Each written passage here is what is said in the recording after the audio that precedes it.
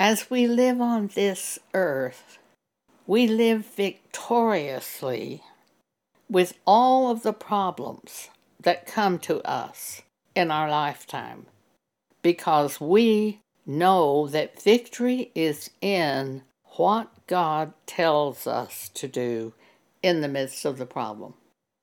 And He will not be overcome. Greater is He that is in us than he that's in the world. There's no way we're going to fail when we learn to turn to God in prayer, depend on Him through faith to give us the answer to the problem, and then when we have heard from God, do what He shows us to do. God created heaven and earth. How can He fail us? He won't fail us. We are His children.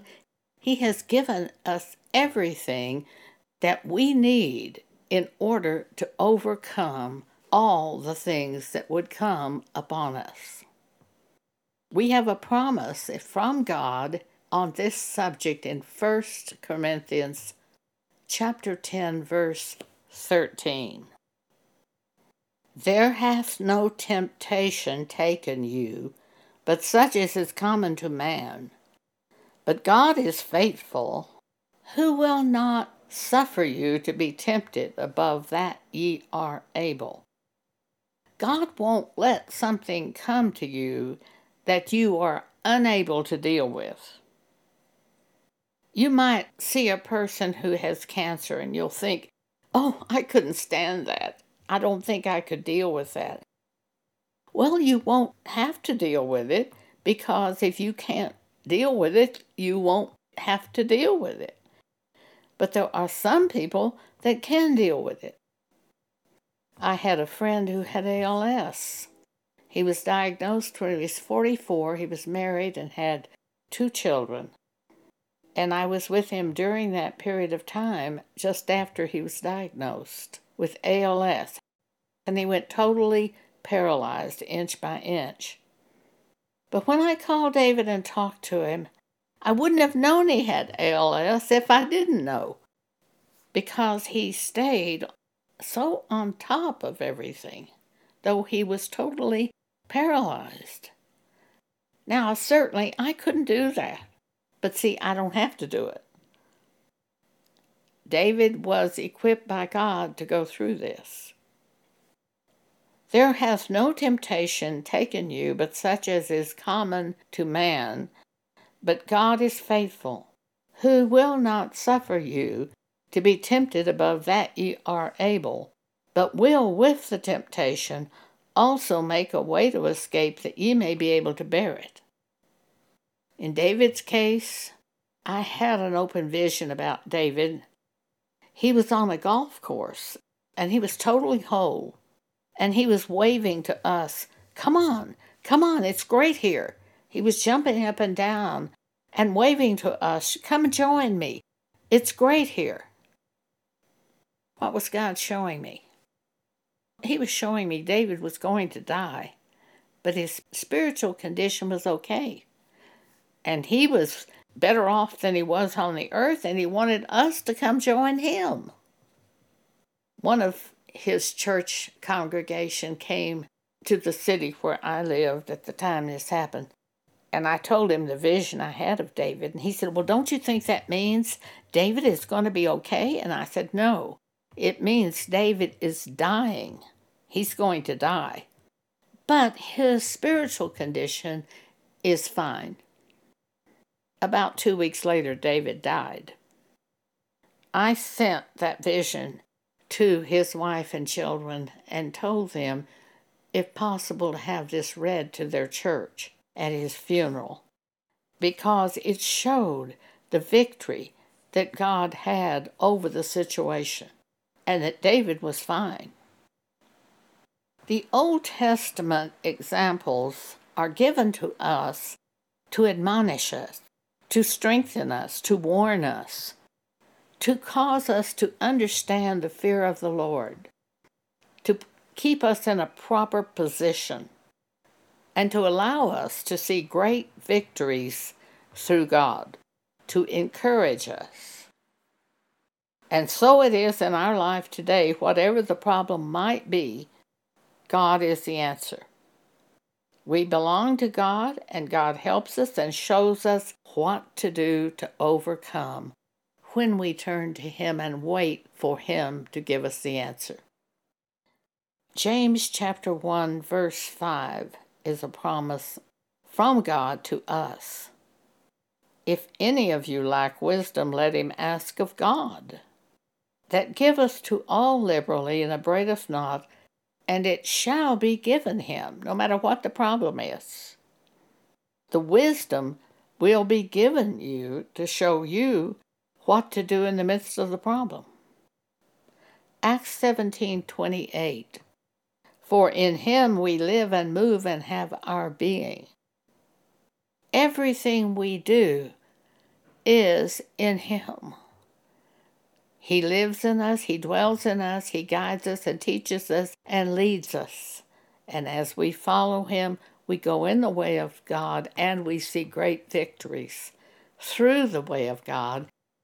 And we rejoice in God because we know we didn't think of doing those things. God showed us to do them.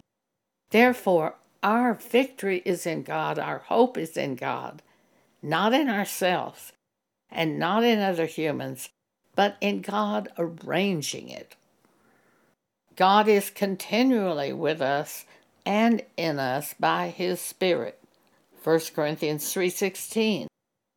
Know ye not that ye are the temple of God, and that the Spirit of God dwelleth in you? Day and night, God watches over us. He sees everything we do. He has put his Spirit in us to comfort us and help us. How does the Holy Spirit do that? By bringing to our mind that which will comfort us and help us. And as we go in the way of the Spirit of God, we overcome the flesh and the problems. Psalm 139, David said, Whither shall I go from thy Spirit? How are you going to run away from God? Or whither shall I flee from thy presence? If I ascend up into heaven, thou art there. If I make my bed in hell, behold, thou art there. If I take the wings of the morning and dwell in the uttermost parts of the sea, even there shall thy hand lead me, and thy right hand shall hold me. If I say, Surely the darkness shall cover me, even the night shall be light about me. Yea, the darkness hideth not from thee, but the night shineth as the day. The darkness and the light are both alike to God. For thou hast possessed my reins, thou hast covered me in my mother's womb. I will praise thee, for I am fearfully and wonderfully made. Marvelous are thy works, and that my soul knoweth right well. 1 Corinthians 10, verse 11. Paul tells us, Now all these things of the Old Testament happened unto them for examples, and they are written for our admonition, upon whom the ends of the world are come.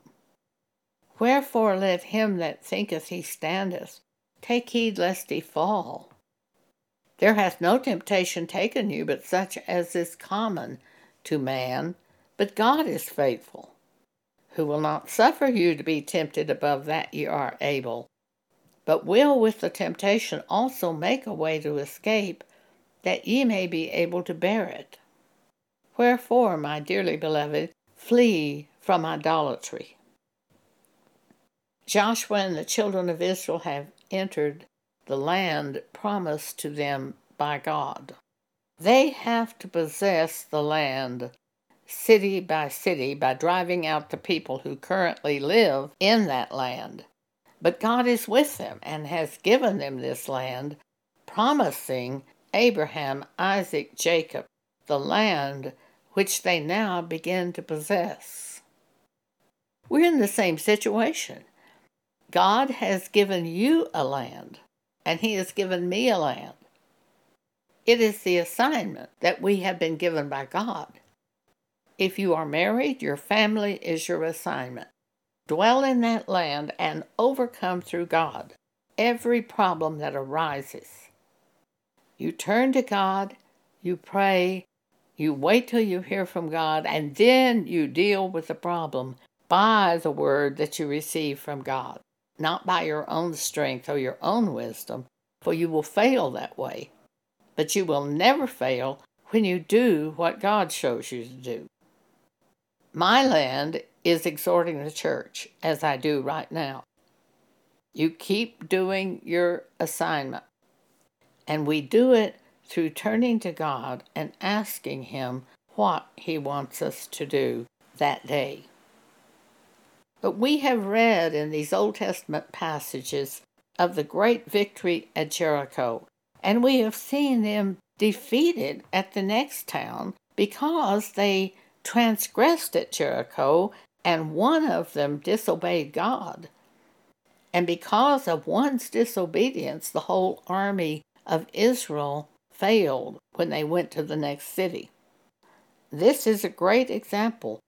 We cannot have transgressors in the midst of us. It won't work. Faith and unfaith can't live in the same building. You're not going to be able to have a strong church when you have mixed transgressors in with the real church. It just won't work. If you try to keep company with them, you're not going to pull them up. They will pull you down. So what you do is you find that person who really believes in God, who shows overcoming through God. And he's your partner because you overcome through God and you're equal through God. Joshua chapter 1 verse 3, God said, "Every place that the sole of your foot shall tread upon, that have I given unto you, as I said unto Moses." And in our case, our assignment, wherever we are right now, that is the place that God has given us. If it's marriage, that's your assignment. If it is, like me, exhorting the church, that is your assignment. You do your assignment faithfully with all your heart, with all the strength that you can obtain from God. And you continue to do it as long as you live on the earth. God promised Joshua in Joshua 1:5, "There shall not any man be able to stand before thee all the days of thy life. As I was with Moses, so will I be with thee. I will not fail thee nor forsake thee." And we are the same in our assignment. Whatever God tells us to do, that we do, and keep doing it. God will not fail us nor forsake us. God said then to Joshua, "Only be thou strong and very courageous, that thou mayest observe to do according to all the law," or according to everything God has said to you, to me. "Turn not from it to the right hand or to the left, that thou mayest prosper whithersoever thou goest.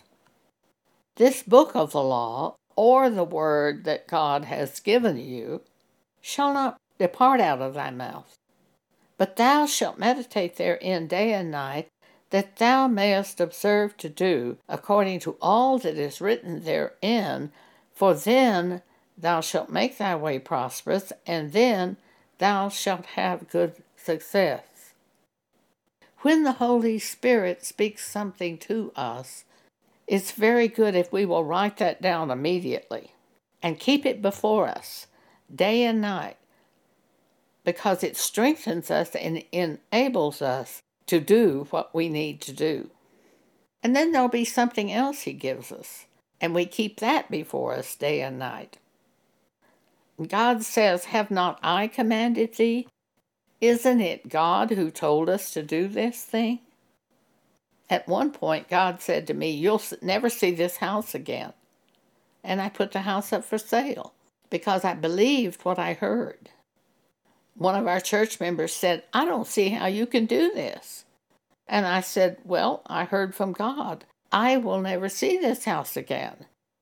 And at that time, I was in a hospital. I had an accident, had surgery, and then spent 2.5 months in rehab. And I put the house up for sale while I was in the hospital because I believe what God said to me. Well, if I'm never going to see the house again, I certainly don't need the house. Be strong and of a good courage. Be not afraid, neither be thou dismayed.